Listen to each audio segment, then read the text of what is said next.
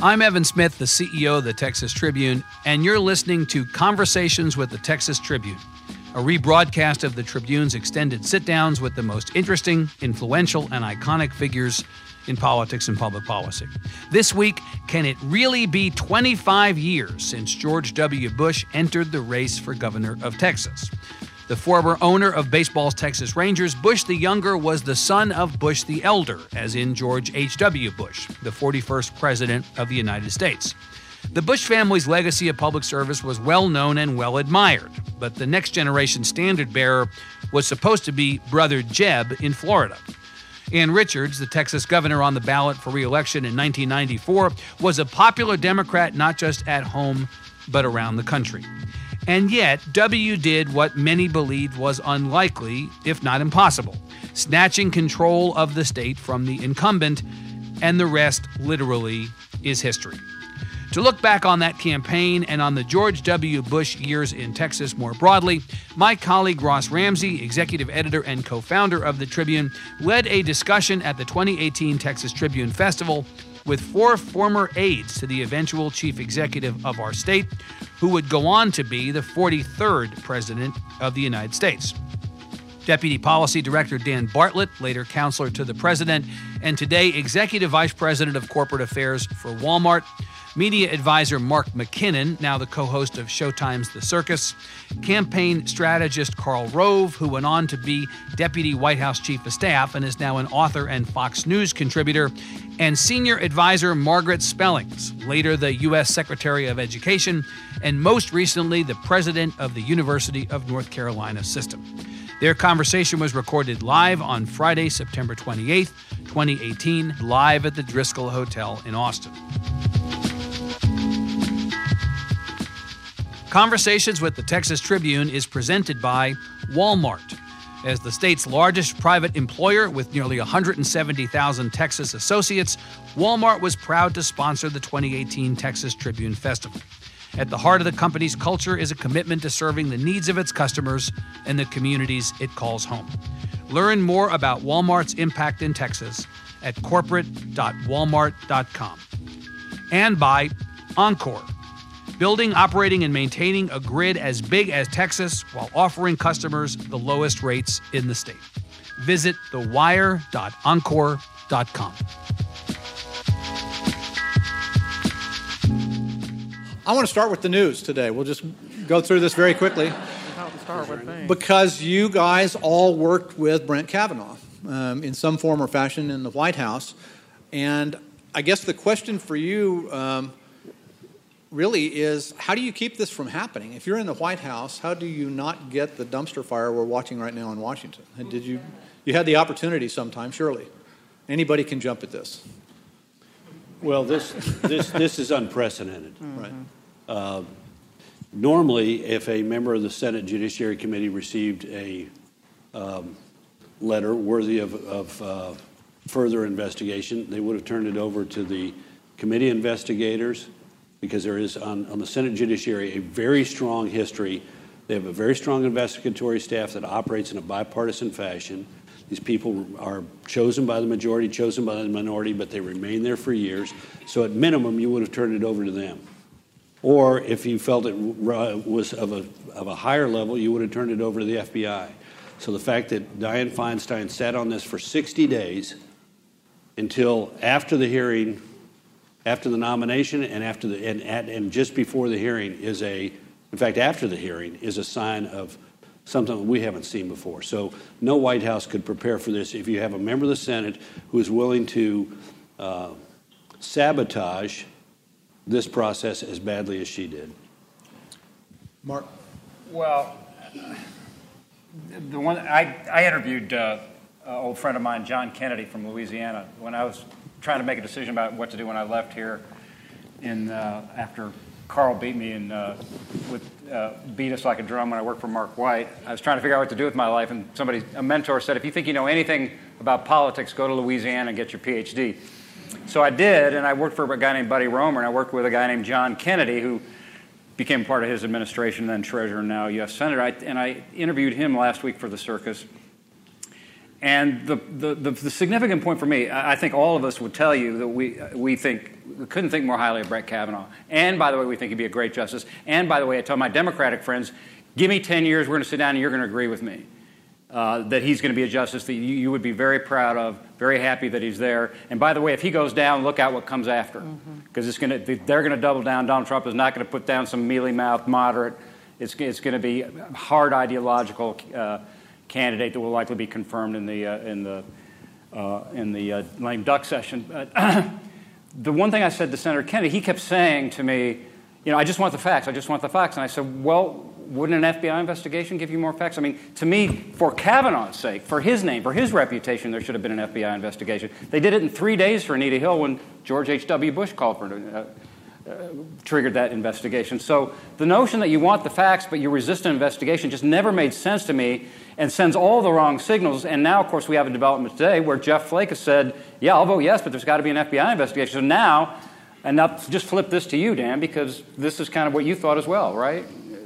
In these types of situations, you want to control your own destiny, and I think my fear was that wouldn't be the case here, that you're going to, because of the political environment we're operating in, that this was going to be difficult to sustain. Having said that, as Mark said, this is, Carl and I both had the opportunity to help usher two Supreme Court justices, Justice Roberts and Alito. The process you go through inside the White House to prepare for this, as you can probably imagine, is intense. The amount of rigor that goes into the preparation and the background of the candidate, but also the preparation that goes through it, and having a little bit of a glimpse in what. And so Brett I probably spent more time in the 7 years I was in the White House with him than anybody else. Plus, I lived across the street from him. Our wives went to college together. He's a very close friend, and it's. But I say that with anybody. This has just been a sad day for our country. This week has been on both sides to see it dissemble into what we're witnessing today. And I think the biggest fear is that who's going to put their hat in the ring going forward? And when you see a situation like this, and that's hard. I'm hard pressed to think that there's going to, we're going to see in the future a dearth of well qualified people wanting to step up. In the case for, there was, I think, one of the more powerful moments from Brett was when he was reciting his 10-year-old girl, saying a prayer for Dr. Ford. But never my dreams would I have thought when we were preparing Alito or Roberts for this that it would escalate to where we are today with this one. It's just. You don't think the politics was foreseeable? But as you're planning this, you're putting this together in the White House. You're looking at the Senate. You know what the Senate's like. Yeah. You know what that one's like, and that one's like, and that one's like. Don't you foresee we're walking into a minefield? This is going to be. Yeah. But you assume that people are going to respect the fundamental rules, which are if there is a serious question about the character or conduct of the nominee, that there will be a referral to the investigators of the FBI when that information is received, not 2 months after it's received. And look, 94% of the Republicans voted for Ruth Bader Ginsburg. 74% voted for Stephen Breyer. Then Harry Reid intruded into the process, and we had 50% of Democrats vote for Roberts, and we had 10% of Democrats vote for Alito, who was one of the most. Well, fine. Oh, fine. Please, let's keep it up here for now. We'll get questions later. But my point is this. We have been set down a path where both parties are now at each other's throats. That's why I put in my column this week that the Republicans better not ape the procedures and tactics of the Democrats when they're in the minority and the Democrats are in the majority, because it's our country that's being trashed by this. I don't care whether you're Republican or Democrat. This process stinks. And here's a guy, Brett Kavanaugh, whom we all know, who is brilliant, great integrity, unbelievable character, and he chose a life of public service rather than cashing in at some big law firm. And how many people are going to say, okay, great, in the future what I'm going to do is subject myself to this kind of abuse? He has undergone 7 FBI investigations over the last 20-some-odd years. And not a single hint of this kind of crap, and now we get here. And if anybody thinks that the 3 things we've got out on the table now are going to be the only 3 by the end of the next week when the FBI investigation is completed, you're kidding yourself. More trash is going to be coming out of the ether. And by the way, we all went through FBI checks to get the security clearances in the White House. They call your high school friends. Yeah. They call your college friends. They call the friends of the friends of the friends. Yeah. let me ask one last question on this, and we'll. You never came in. There's good reason you never came in. What do you? Well, I was just going to say, I mean, I think it's heartbreaking to watch two individuals of high quality that are just having their lives destroyed. Forever and always will be known in their obituary as, that person. And it's a sad, sad day for our country when people like Brett Kavanaugh, who've worked their butts off, 30 years of public service, one of the most stellar colleagues we ever had, his life is ruined. And I hope he can keep his family together and move on no matter what. Bad day. Do you all think he's going to get on the Supreme Court? I do. Yeah. At the end of this, do you think he's Associate Justice Kavanaugh? Yes. I do. Yeah, because I think the FBI, it was the only kind of hammer holding things, if they'd been holding. I think if the vote went through today, it was going to go through. I think this will just give more ballast for those people, because I think that the FBI will go through and it'll be just more he said, she said. I don't think it's going to, who knows, we'll see. But how barring many more accusations now are going to come flying out, now that we've got another week? Right. Well, and I think to that point, I think what you have to do is say, and the door shuts on this day, and that's it. Well, and Coons, to his credit, sort of said that, limited in duration and scope, and he was clear. He wanted the current allegations, so we have Ramirez and the 10 gang rape parties to be considered by the FBI, but I thought that was a good move on his part, and I'm not going to question his motives. I think out of all of those people on the committee, he is probably one of the ones who is most interested on the Democratic side in arriving at something that repairs the reputation of the Judiciary Committee and restores some level of committee to this process. And to me, it's not fair to have the candidate be the one trying to defend the committee prerogatives when he's just a victim in the process. Okay, we'll leave that there. We'll go to where we were going to start before all of these hearings. This is, Texas is now in year 25 of Carl's favorite word, the Republican hegemony. He loves it. He's never used that word. Spell hegemony. I didn't use that word. We'll wait for a minute while everybody Googles it. The Republicans haven't lost a statewide election in Texas since 1994. This started in some ways before the George W. Bush campaign, but it sort of really began its run there. Some Democrats won in 94. Nobody won after that except for Republicans. So did you see the state shifting and this was a moment of luck? Yeah, this is for all of you. This was a moment of luck. You had the right candidate. Or would any candidate have made it? Would Clady Williams have made it in 94? Was the state just changing like that? Or was it this candidate? I mean, George Bush was successful as governor and, in my view, as president also because he was a compassionate conservative. Remember that? Remember when Republicans could be for free trade and immigration and family reunification, no child left behind, all of those sorts of things that people could get around together. And it was, Carl probably disagrees, it was more of a centrist type vision that was, government if necessary, but not necessarily government. And it was broadly applicable and appealing to the folks. And now we've lost that somehow along the way. Do you agree with that? Well, I think it's broader than that. I think we got two different things we're talking about here. We're talking about the Texas and the compassionate conservatism of George W. Bush, who's actually Karen Hughes was the sort of reflector of the phrase, but the phrase actually began with Bush, who talked about, I'm a conservative with a heart, and then Myron Magnet, who had talked about compassionate conservatism, sort of came into his orbit. But that's different than what's going on nationwide. Nationwide, both political parties are being disrupted, in my opinion. At the time? Today. Okay. Today, not back then. Right. Today, we're in a period where for the last sort of 8, 10, 12 years, populism has been flowing through the political system in America as it has through most Western democracies and making itself felt on both the left and the right. Part of it in reaction to the financial crisis, part of it in response to a lot of other things. But both political parties today are just disrupted from top to bottom nationally. Well, I think I'm a pretty good surrogate for a lot of what happened in Texas, which is I had not only been a Democrat, but worked in Democratic politics. I worked for Ann Richards. But I was at a point in my life where I was paying more taxes, growing a little more conservative. And before that time, Texas was a two-party state. You were either Ralph Yarborough Democrat or you were a Lloyd Bentsen Democrat. There really wasn't a Republican Party. Exactly, yeah. And so when George W. Bush came to town with this compassionate conservative idea, I'm like, yeah, that's what I am. Mm-hmm. That's exactly what I am. And he was talking about, I remember talking about immigration and education and issues that were compelling to me. So there were a lot of us who crossed the bridge at that time because that was a compelling idea and vision, and we just hadn't had that alternative up until then. And so when he came to town, that was why a lot of us crossed the bridge and signed up. Why were the Democrats leaving? Why were they leaving where they had been? Well, like I said, you've got to decide you want to change. Well, but if Lloyd Benson had showed up in 1996, he would have been a Republican, right? I think. But this started before Bush. This starts 20 years before Bush, right. Mm-hmm. Right. And it begins with sort of the urbanization of Texas with in-migration from around the country, and then along comes Bill Clements, who in many ways the 78 victory is an accident, but he takes advantage of it and credentials a lot of people, mm-hmm.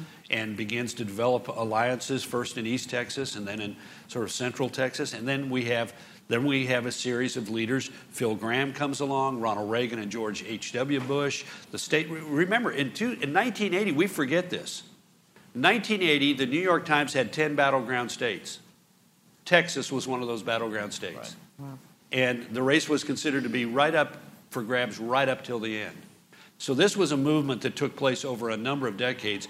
And Bush, in my opinion, hastened it because the kind of both the campaign that he ran and then the governing that he did were enormously attractive, which was why with two Democrats. With Democrats. I mean, one of the key things was that he came into office and within a matter of months developed a close working relationship with two very tough, hard to deal with, but very smart Democrats who cared about Texas.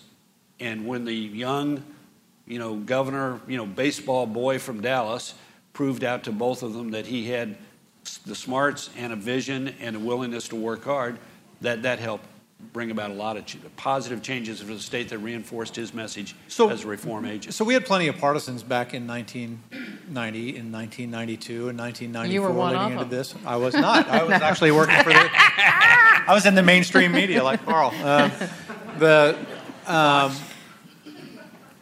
Why wasn't this blowing up? Why were they able to cross over and they're not able to cross over now? I mean, there's something different about this period. Well, I mean, look, the climate in which you're operating is different. One of the things that I think has always helped in the state of Texas to a certain extent is the legislature. It is a part-time legislature, so right. You only got 140 days to get things done. There's an anvil there that works to kind of drive for at least some consensus, which you don't see in a professional political environment like you have in Washington.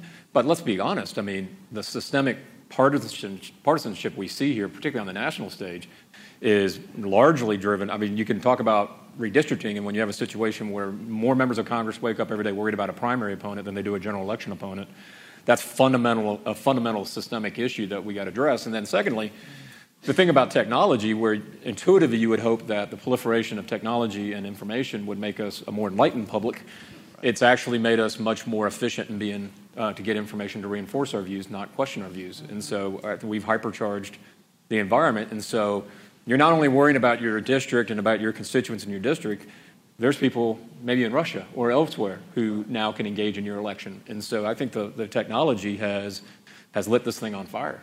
Margaret, you came up through the Texas House and working on education bills and all of that with a lot of Democrats. At what point did you switch? Where did you have the Mark conversion? Switch from, I was a Republican, I did work for Bill Haley during House Bill 72. Yeah, I worked for a Democrat. I don't know. I think what we're missing now is, politics and policy. It has to be about an idea. What are we about? What is our idea today? And we don't have that. You said it all the time. Good policy makes good politics. And I don't even know what the good policy is anymore, or what Republican orthodoxy is, or Democrat orthodoxy is. So I think our challenge is to try to define those core first principles that unite us, right. And they're missing. Yeah. So what drives politics now? If an idea used to drive politics or a policy used to drive politics, ideas. What do you tell a staff if you're in a governor's office right now? Yeah, ideas still drive policy and politics, but to Margaret's point, there used to be a consensus broadly within the national parties of what those ideas were, mm-hmm. and there used to be sort of but there isn't anymore. Free what trade. is it possible to be a free trade, pro-business Democrat in a party of Bernie Sanders with, Medicare for all and guaranteed universal job? I mean, there are things going on, and what's a Republican when you've got Bush, Trump, Republicans, and the Freedom Caucus? Yeah. I mean, so this is going to sort itself out, and the party that gets its act together first is more likely to dominate American politics for some period of time, if it does get its act together. I mean, free trade was one of the issues that drove me toward the Republican Party. Right. I mean, I really hated This was when the Democrats were against NAFTA. And, Yeah, right. yeah. Right. So We used to see it in the White House. I mean, I remember the Colombian Free Trade Bill. This is a rounding error from a standpoint of economic, Right. impact at all. But it was a foreign policy issue because Uribe at that time was somebody was trying to fight off the Castro brothers and all that, and we were trying to signal that Not the Texas Castro brothers, the other Castro brothers. Yeah, no. actually clear. And They're older cousins. yeah. Wow. That was Karl Just Rove. kidding. Just kidding. But what would happen is we would bring in people for vote, to try to, congressmen and convince them, and we bring in free trade Democrats, and they would say, if I vote for this, I'm going to get a primary opponent from the left, from the labor unions. And so, and then the same thing on immigration reform and so, and we bring in Republicans who would tell us privately, we're for this, but if I do this, I'm going to get a primary opponent. And That's of course, just- with gerrymandering, it's gotten much Yeah, worse. I mean, there's yeah. Well, gerrymandering is not a new concept. No, It's just that but, I mean- the power of the microchip has perfected it. Yeah. And I must admit, I'm worried. I don't like this either, but there's no good answer. I mean, we've had the commissions in California and Arizona, and after the first commission redistricting in California, the Democrats went out and announced, here's how we jimmied the whole process in order to get more Democrats than we would have otherwise gotten. If you use the test of efficiency, the share of the vote that goes to Republican candidates ought to reflect the share of their congressional Strength. delegation. California is gerrymandered against the Republicans. Only one state in the union has been able to pull off the commission and make it work so that you have reasonably competitive districts that are not gerrymandered to the advantage of one party or another, and that's Iowa. And I'm convinced it's because they're all pleasant Midwesterners who eat lots of corn and go to the state fair regularly and get all of the bad stuff out of their system every 4 years in the caucuses so that the rest of the other 3 years they can be nice and pleasant and fair. But, otherwise it doesn't work. Yeah. Mark, you were in a weird position to see the 90 campaign and the 94 campaign before you joined Bush. Was the difference in those 2 years politically just the Republican candidate? In some ways, a lot of us that were covering that 1990 race, Ann Richards won the race, but a lot of us thought Clady Williams lost that race, and that the state had, in some ways, was already pretty purple at that point and was ready for a Republican to win if he hadn't screwed that up. And the evidence of that was Kay Bailey Hutchison and Rick Perry winning. Yeah, that's exactly right. I mean, to Carl's point, it really started earlier than George W. Bush, and Ann Richards really had no right winning that race just on the basic sort of demographics of where the state was politically at that time. Because, as you recall, I'm sure, Clady Williams, before he tanked, was, how much was he up? Double digits, easily. Right. He was up double digits in September. Up double digits, and then he just made some catastrophic errors and clawed his way to the bottom. So, any reasonable Republican candidate could have and would have likely won that race. So inside the Democratic camps, was everybody looking at, after 1992, looking into 1994 and going, expect a hailstorm? No, in typical fashion, the Democrats didn't see it coming. And, I was a young staffer on the Bush campaign then, and I drove up to Lacey, Lakeview, Texas for her campaign, her re-election speech. Uh-huh. And it was at her childhood home. I remember it like it was yesterday. And it was one of the flattest political speeches I'd ever heard. And there was no energy, and it was just interesting right out of the gate. There just wasn't any energy in that campaign, and people who look back on it say that they really struggled with what her message was going to be for re-election. And we, and to the credit of President Bush and others here, we came out strong with a really specific agenda and stuck to it. Yep. And so it was a contrasting style of campaign. Yeah. Was there a part of that campaign where you thought, this is a hill to climb, or was it? Right from the beginning. She was enormously popular. Right. I mean, those true trend lines didn't cross until September, and she was enormously popular. She had she was the delight of the National Democratic Party. Right. We had to prove that he was capable of governing and had a reason that he wanted to run, other than to revenge for his father's defeat in 1992. Right. And so it had to be a substantive campaign, a campaign of authenticity in which it was all about what he cared about, so it would come across. I mean, look, in 1994, juvenile justice reform and welfare reform were not critical issues. Education was. Why'd you pick him? Because he cared deeply about them, and because when he talked about them, people would say, he's a guy of substance and he cares about this. And particularly when he got to talking about welfare, it was in an entirely different way than the ordinary Republican talked about it. Remember, we'd had Phil Gramm talk about the people in the wagon who were pulling the wagon, and all the people who were riding in the wagon. Yeah. And Bush talked about welfare in terms of we are losing some of our best and brightest to dependency upon government. And we've got to help people become the best that they can be in life, and not be merely dependent upon government. But just to underline that, Carl gets a lot of credit that he's due for being the architect, but that often overshadows the extent to which George W. Bush always had his own vision. Yes. And just to give you a reflection of that, first of all, whenever he sat down with me and our media team, the conversation would always be, here's what I think, here's what I believe, here's what I'm going to say, and here's what I'm going to do. Now, you go ahead and figure out how you communicate it. That's your job, not mine. Yeah. But this is what we're doing. And there was never any discussion about, well, are you sure you want to do this on that? Yeah. And the best example of that was the campaign for president on the issue of immigration. And I don't remember who it was that was pushing back on it, but a bunch of people were saying, this is crazy, this is a third rail. You can't, proactively about immigration. We want to reform this in a border-friendly way. And he just said, stop. I don't want to hear it again. We're going to do this, and I don't care if it's problematic because I believe in it. I think somebody at that point brought up a poll and said this is bad. And Bush's normal reaction is, if you tell me that this poll's badly and I believe it's the right thing to do, I'm going to do it. Yeah, exactly. My knees wobbled in the 94 campaign in a pasture outside of Houston when he shot the wrong bird. That was a long day. Yeah. Right? The killed him. That was, but it was interesting about that he was obviously, I'll never forget because it was actually the local Fox affiliate.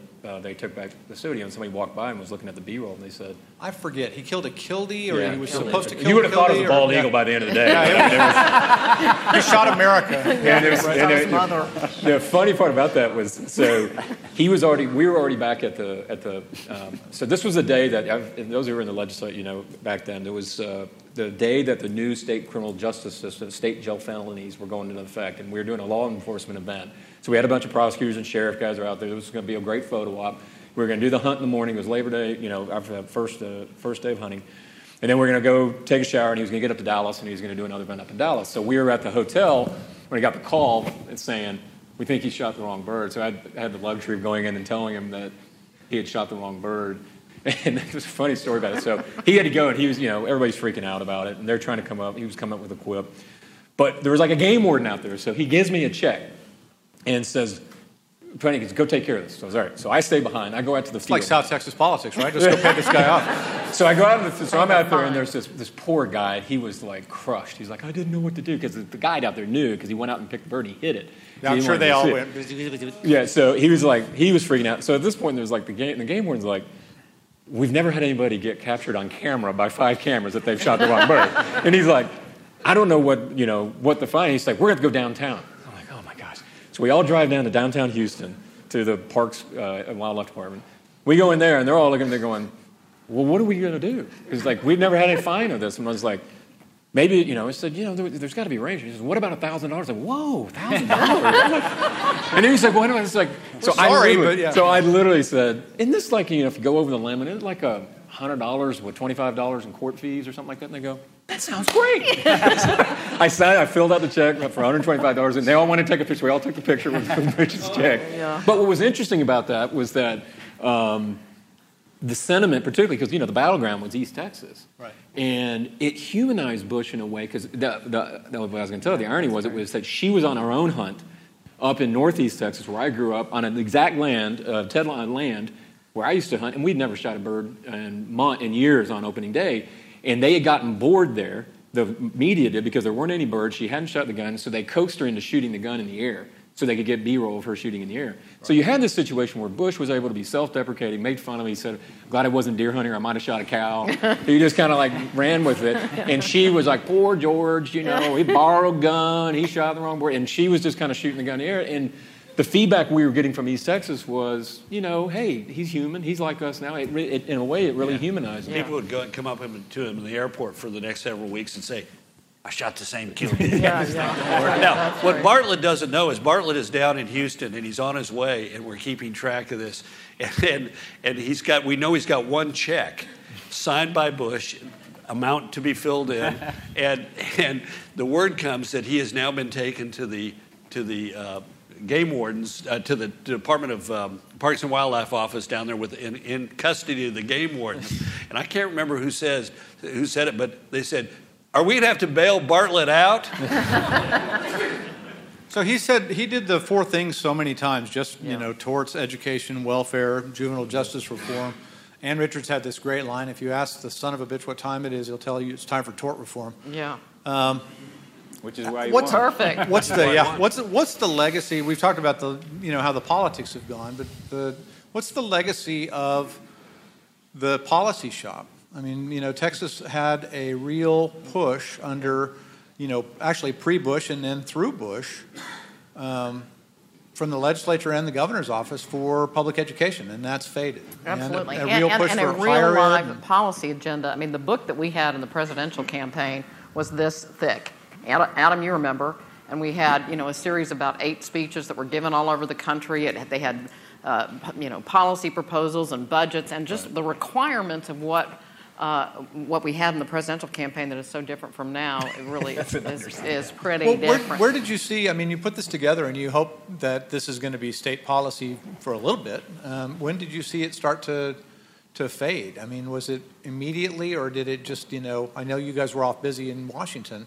But you set this foundation stone in Texas, and we're going to do this with education. It was kind of gradual, I would say, that kind of thing. People have their own agendas. Obviously, Governor Perry did, and he, education was such a huge thing for Bush, less so for Perry. And, the boulder rolled down the hill a little bit. The whole, climate for education reform has changed nationally. We're now in the era of local control. We were in an era that, you could have some standards and accountability and kind of a national imperative around it, but... Right. Anyway, one thing I wanted to mention to add on to the gubernatorial stuff and on this Lacey Lakeview speech, we had an organizational structure just that was extraordinary. We had 254 county chairmen and giant rallies all over the state, and just the human organization that was around a good policy shop and a great media shop. And the strategy to being a new candidate, right. That he got got his training wheels off out in the Republican Party. I love all this stuff. And we built the Republican Party. I love this stuff about Beto going to all 254 counties and making it a big deal. Shit, we were doing that in 1993 and 1994. Yeah, absolutely. Should have told somebody. I've got to swear a little bit more in order to be more Beto-like. So the F word is coming here in just a minute. But are you running for something? The border. Carl, when did you and Bush, or Bush and anybody else, start talking about the presidency? How early was that? 96 convention in San Diego. So it wasn't before 94. It wasn't, I'm going to do this and then I'm going to do this. No, if you look back from 96, you can sort of see at the beginning of 95, the meeting at the first meeting of the Republican Governors Association. There's a huge class of new governors who come in 1994, and there's some old bulls. Right. There's Engler of Michigan is in office, and Tommy Thompson in Wisconsin, the governor of Pataki. Pataki comes in with us. Okay. So, but anyway, they're the old bulls are in the front of the classroom, and in the back of the classroom are all the new kids shooting spitwads at each other and cracking jokes. And there was a camaraderie there and a sense of reform-mindedness. These were people who were intent upon, whether their state was a little state or a big state, they were intent upon trying to do new things to make their states better. And you could just sort of see in retrospect in 96 that they were clicking, and the sort of natural leader who was emerging among their group was Bush. Yeah. The other thing that happens, because I saw it happen with Mark White and I saw it happen with Ann Richards, is if you're the governor of Texas, as soon as you're elected, people start talking about you running for president. I mean, it's just a big state, and it's not just Texas. It's usually if you're a governor of California, New York, and Florida, just that chatter starts pretty quickly. Right.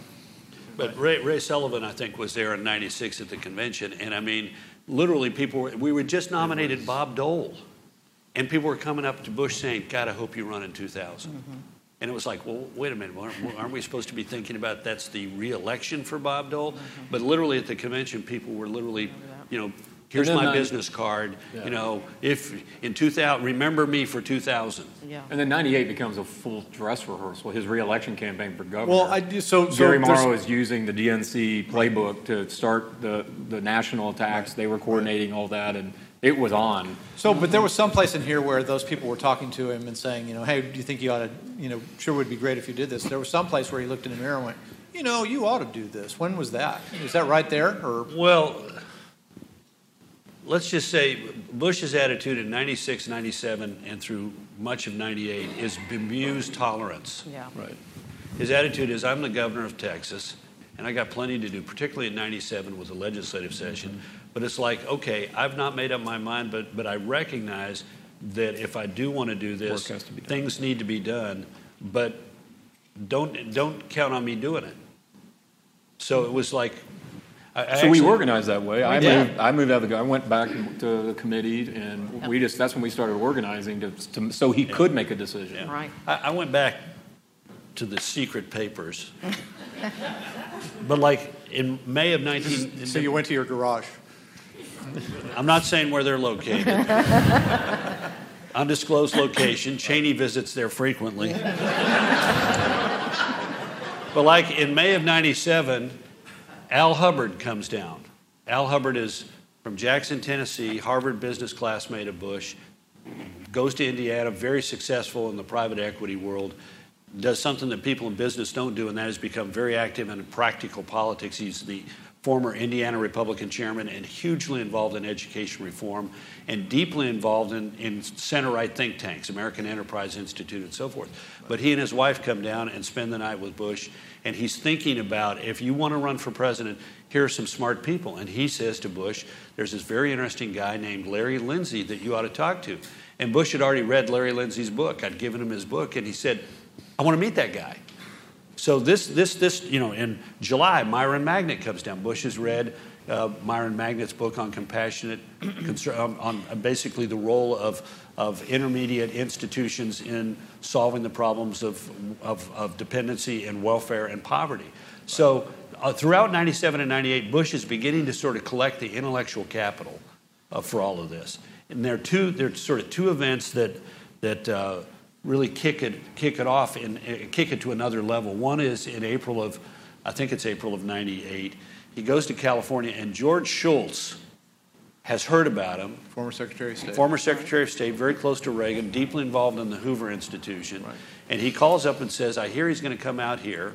We were going to go sort of build a fundraising network around the country, both so that we had to raise less money out of Texas for the re-elect, and also so that we sort of touched and created a network around the country. And Shultz called up and said, I want to host Bush in my house. Can he spend an afternoon? And I'll pull together some interesting people. And in there was three economists, John Taylor, John Cogan, and Michael Boskin, all of whom had been big luminaries. Marty Feldstein, I think, was there. Yeah. And then there was this young Russia expert at Stanford named Condoleezza Rice, pretty good piano player apparently, but she was there. And Bush shows up in Shultz's dining room or living room, and the day is spent mostly on a conversation about anything they want to talk about, including at one point there's this spontaneous discussion about the International Monetary Fund and reform of it. And so they don't know what to make of Bush, but they have a little agenda that they want to talk about. And he's a sop for information, and he's asking really good questions. And at the meeting of this, at the end of the meeting, we're leaving after like 5 or 6 hours, and Shultz says to me, that young man can be president. and he goes to say goodbye to his guests, and he comes back to me, he said, Ronald Reagan's campaign for presidency began in the same living room. The next day, Bush goes to give a speech to the Lincoln Club of Northern California down in Monterey Bay, and somebody asked him a question about, of all things, the International Monetary Fund. And Bush lays out in detail the arguments for reforming it or leaving it as it is. Yeah, exactly.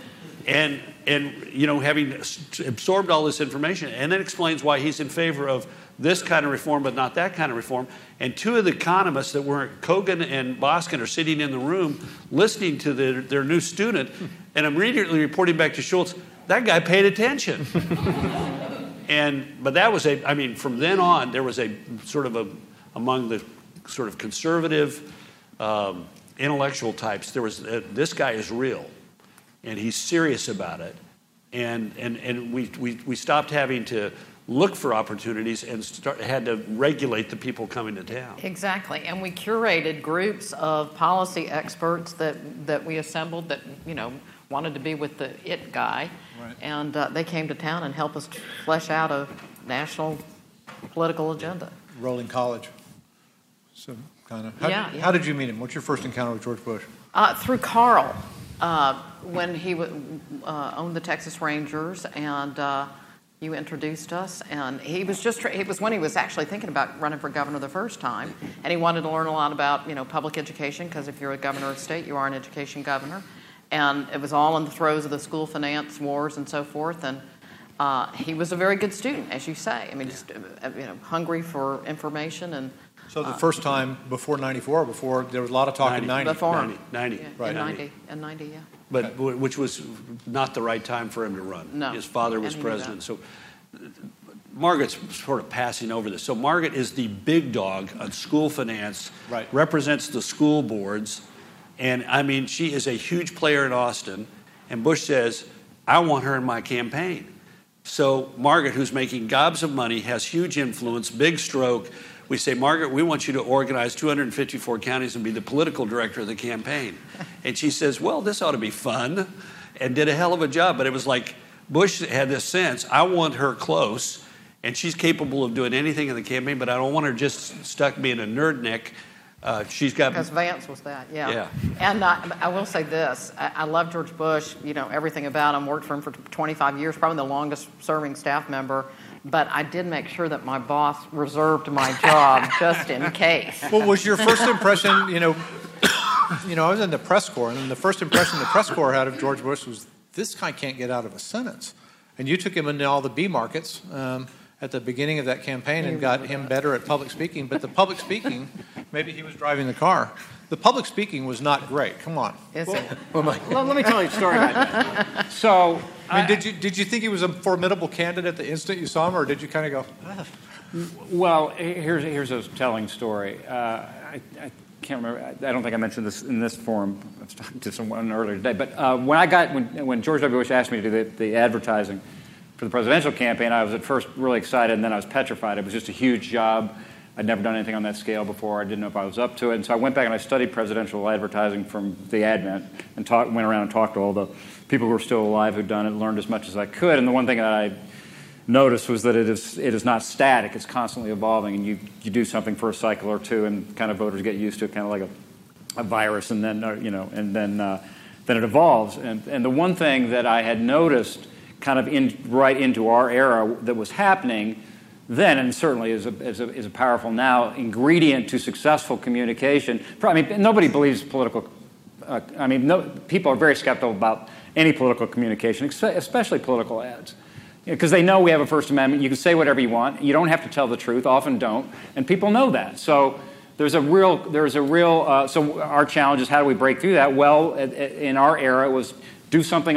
Be authentic. Do something that says to people, this is real.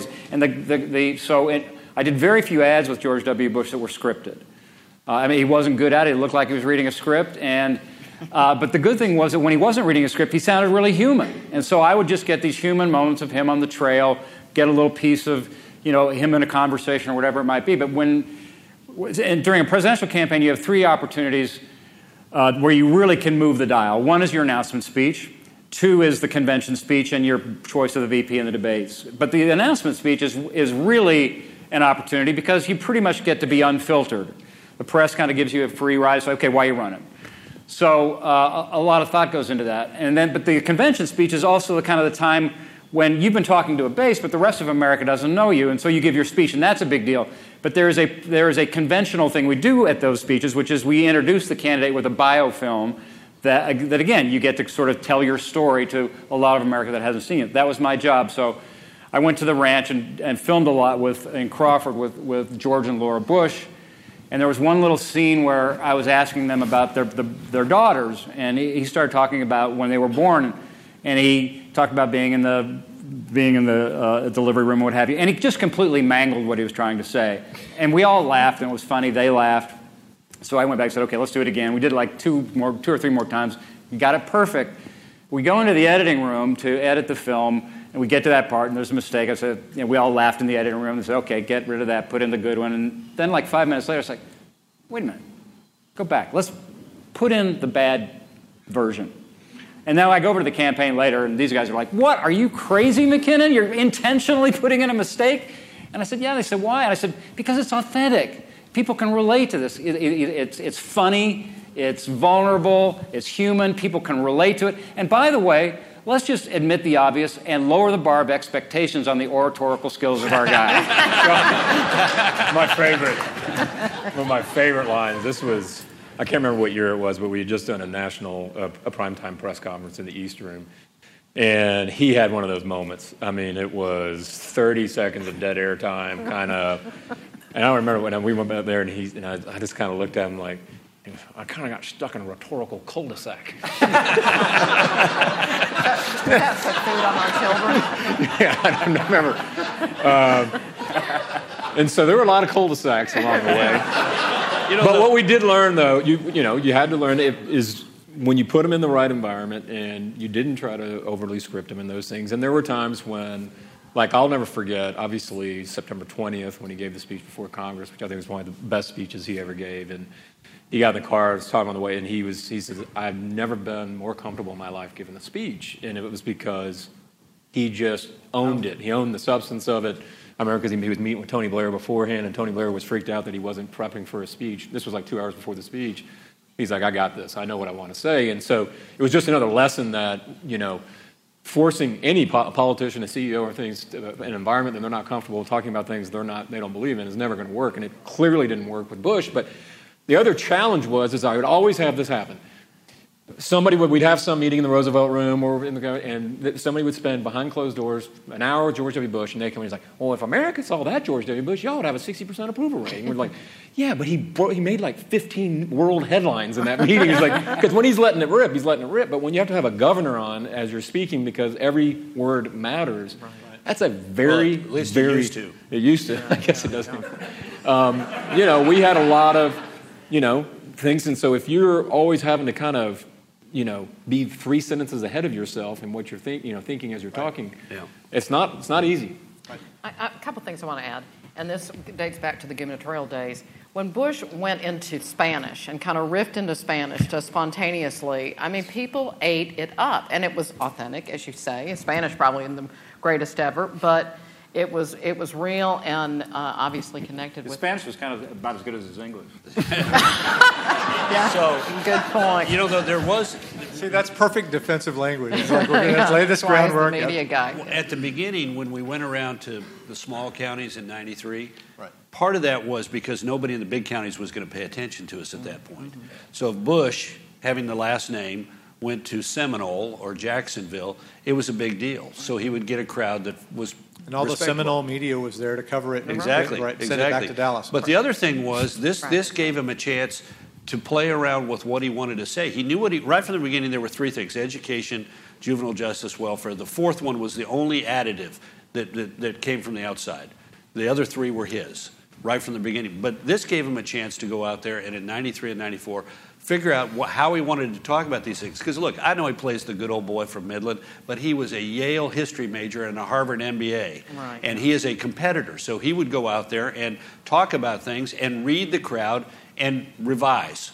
And this was a constant thing of revision. It's also recognition that when you're running for governor of a big state like Texas, you may have run for the congressional district in West Texas, but it's a bigger stage. And this was a lesson that he also learned on the presidential level when he ran for president. Sure, he'd been the governor of the second most populous state of the union, but he very quickly recognized there was a bigger stage with bigger necessities and bigger requirements. I know the politics have changed dramatically since this all started, but if you had a candidate come to you now, any of you, or a potential candidate with these kinds of qualifications, let's just say equals, right? Has a good family name or, whatever. Do they run now? Can you run these plays anymore, or do you have to reinvent politics every time you run a campaign? Can you, if a George Bush in the state you found him whenever it was, 87, 88, whenever you guys met? 1973. Okay. But you know what I'm saying. I mean, you've got the same relationship. Now's the time. Yeah. Can you run this kind of a play anymore? And does that kind of a guy run anymore? It's very different. I mean, it's very different. And after this, we're going to line up at the mic, so if you want to head over there, go Well, ahead. I mean, ask Jeb Bush. Yeah. I mean, now's not an environment where you want to be a legacy or, a candidate who comes from a long-established lineage of politicians. Now, that could flip completely in a cycle or two, and people say, we really want experienced people who have, a record of public service. Right. Yeah, every election is a reaction to some degree to the previous election. And that's why Bush saying, I will restore dignity and honor to the White House was in a reaction to what the previous 4 years had been about. Right. So, Jeb if Jeb had started off not being the $100 million man, which is what the first note was, his campaign let out that they were going to raise $100 million. If he had been, I'm the guy who went to Tallahassee, Florida, and turned state government upside down as a reform-minded disruptor, he might have had a better chance. But yes, is there a chance for, if you define a Bush-like candidate as somebody who, we had, our strategy was MERS, money, establishment / endorsements, substance, and relevance. And, you could pull a similar act under the right circumstances. Next time around, I suspect both parties would be smart if they got a unifier. Mm-hmm. If Trump runs again, the Democrats, if they nominate a Joe Biden we're all in this together, they got a better shot of winning because in part it'll be a reaction to the 2016 election and things that happened after. Mm-hmm. What was 94 a reaction to? 94 was a reaction to looking at 91, 92, and 93 and realizing the state had big problems about which nothing much was being done. And one of the things that was happening was people had no idea. I mean, they liked her. Mm-hmm. She was highly entertaining. They liked her on Election Day when they voted against her. Yeah, she had a 62% personal approval rating on Election Day. If we'd run the customary, take a 2x4 and beat in the head of your opponent as being a liberal, we would have lost.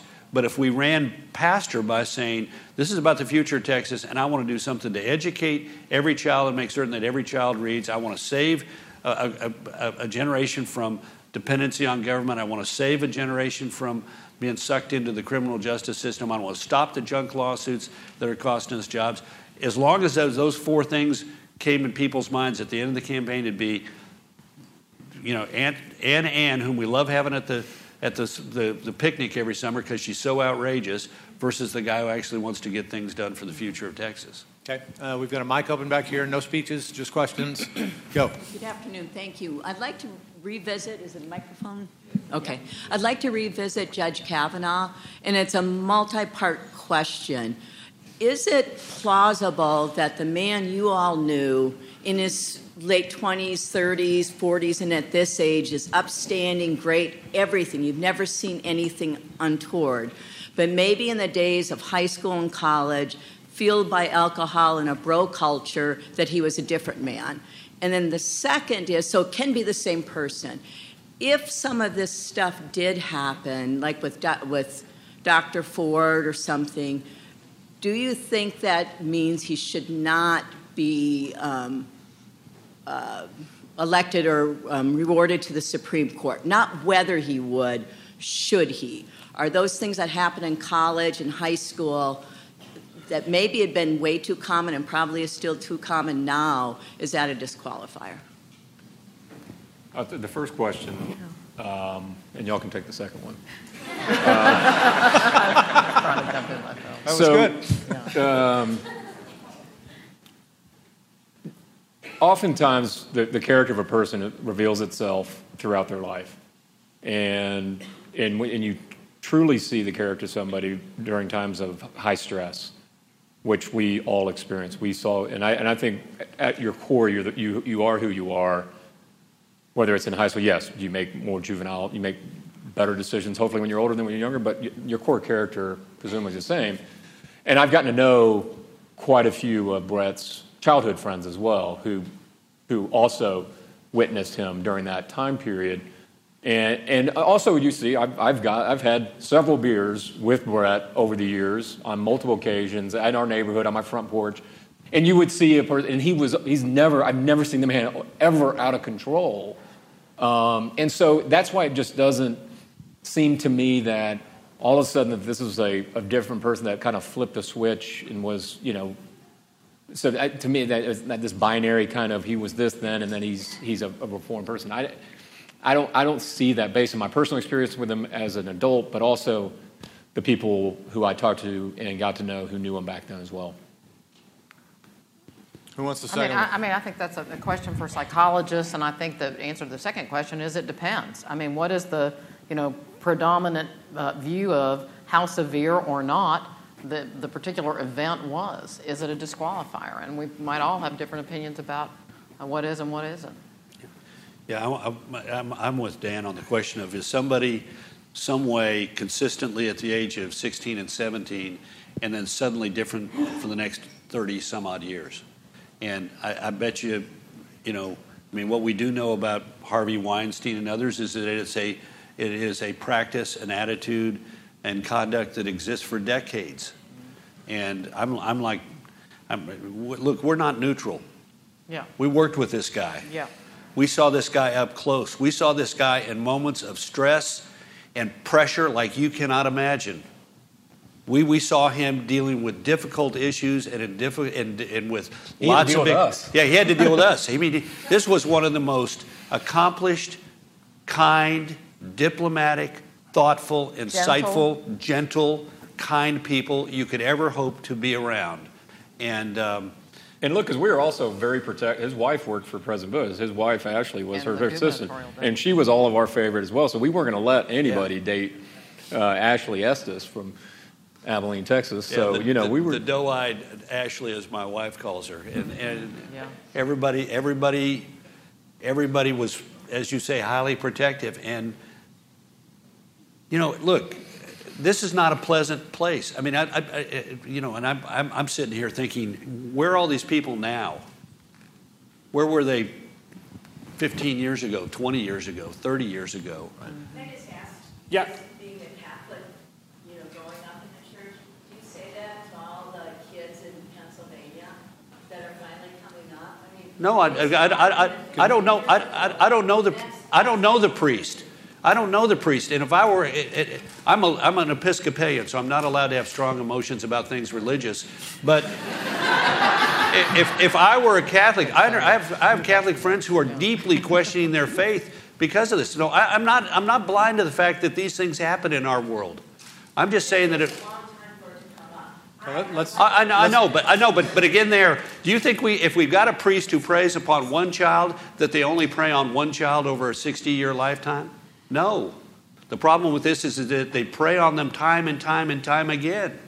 Let's get another question. Yes, sir. This question is mostly for Rove, but if anyone else would like to no, that's fine. Comment, that's no problem. Dan will take it. So Bush's re-election in 2004 was the last presidential election in which a Republican candidate won the popular vote. And of course that's completely irrelevant to winning the presidency, I understand that. But what does a Republican candidate need to do to convince a plurality of the electorate to back them? Yeah, a majority of the electorate? Or plurality? No, plurality, just okay. To get the most votes. Well, first of all, we are in an unusual period. We've now had in the last 4 presidential elections, 5, excuse me, the last 5 presidential elections, 2 of the 5 who've been elected won a minority of the popular vote and a majority of the Electoral College. Last time that happened was the Gilded Age, when politics was even worse than it is today. But look, the Republican Party has got to get itself right with the changing demography of America by demonstrating that it's open to that diversity. We need more Will Hurds, and we need more Alberto Gonzalez's, and we need more, Mia Loves, and we need a lot more people who, when they run for office, recognize that there is a center-right majority in this country for limited government and personal responsibility, but it has got to be argued by candidates in a way that draws people into the party. Uniters win more often than dividers. And we're at a point in our politics where both parties are put a bigger emphasis on dividing than they have on uniting. And it wasn't just Donald Trump. I mean, deplorables is a mindset that demonstrates that you think part of the electorate is worth being washed out to sea. And there's a great book I strongly recommend it to you. It talks about one of the critical elections of American history. It's brilliant, insightful. It's got sex, violence, backstabbing, betrayal. I think I did a hell of a job with it. Were you the only guy? Were you the only guy who blurbed it? Yeah, no. Charles Krauthammer blurbed it. Doris Kearns Goodwin blurbed it. H.W. Brands blurbed it. But it's about an election in which the Republicans should not have won and did by being a uniter, and a uniter from start to finish. And the Democrat was the divider. And what happened was it changed the politics of a broken era, the Gilded Age, and ushered in a 36-year period of Republican dominance. And something's going to happen like that in the future. Somebody's going to find, Democrat or Republican, find the way to unite the country. And if they're successful as president, then it will change the politics of America. We're going to have to call it there. We're out of time. Margaret Spellings, Dan Bartlett, Carl Rove, Martin King. Good answer. Good job.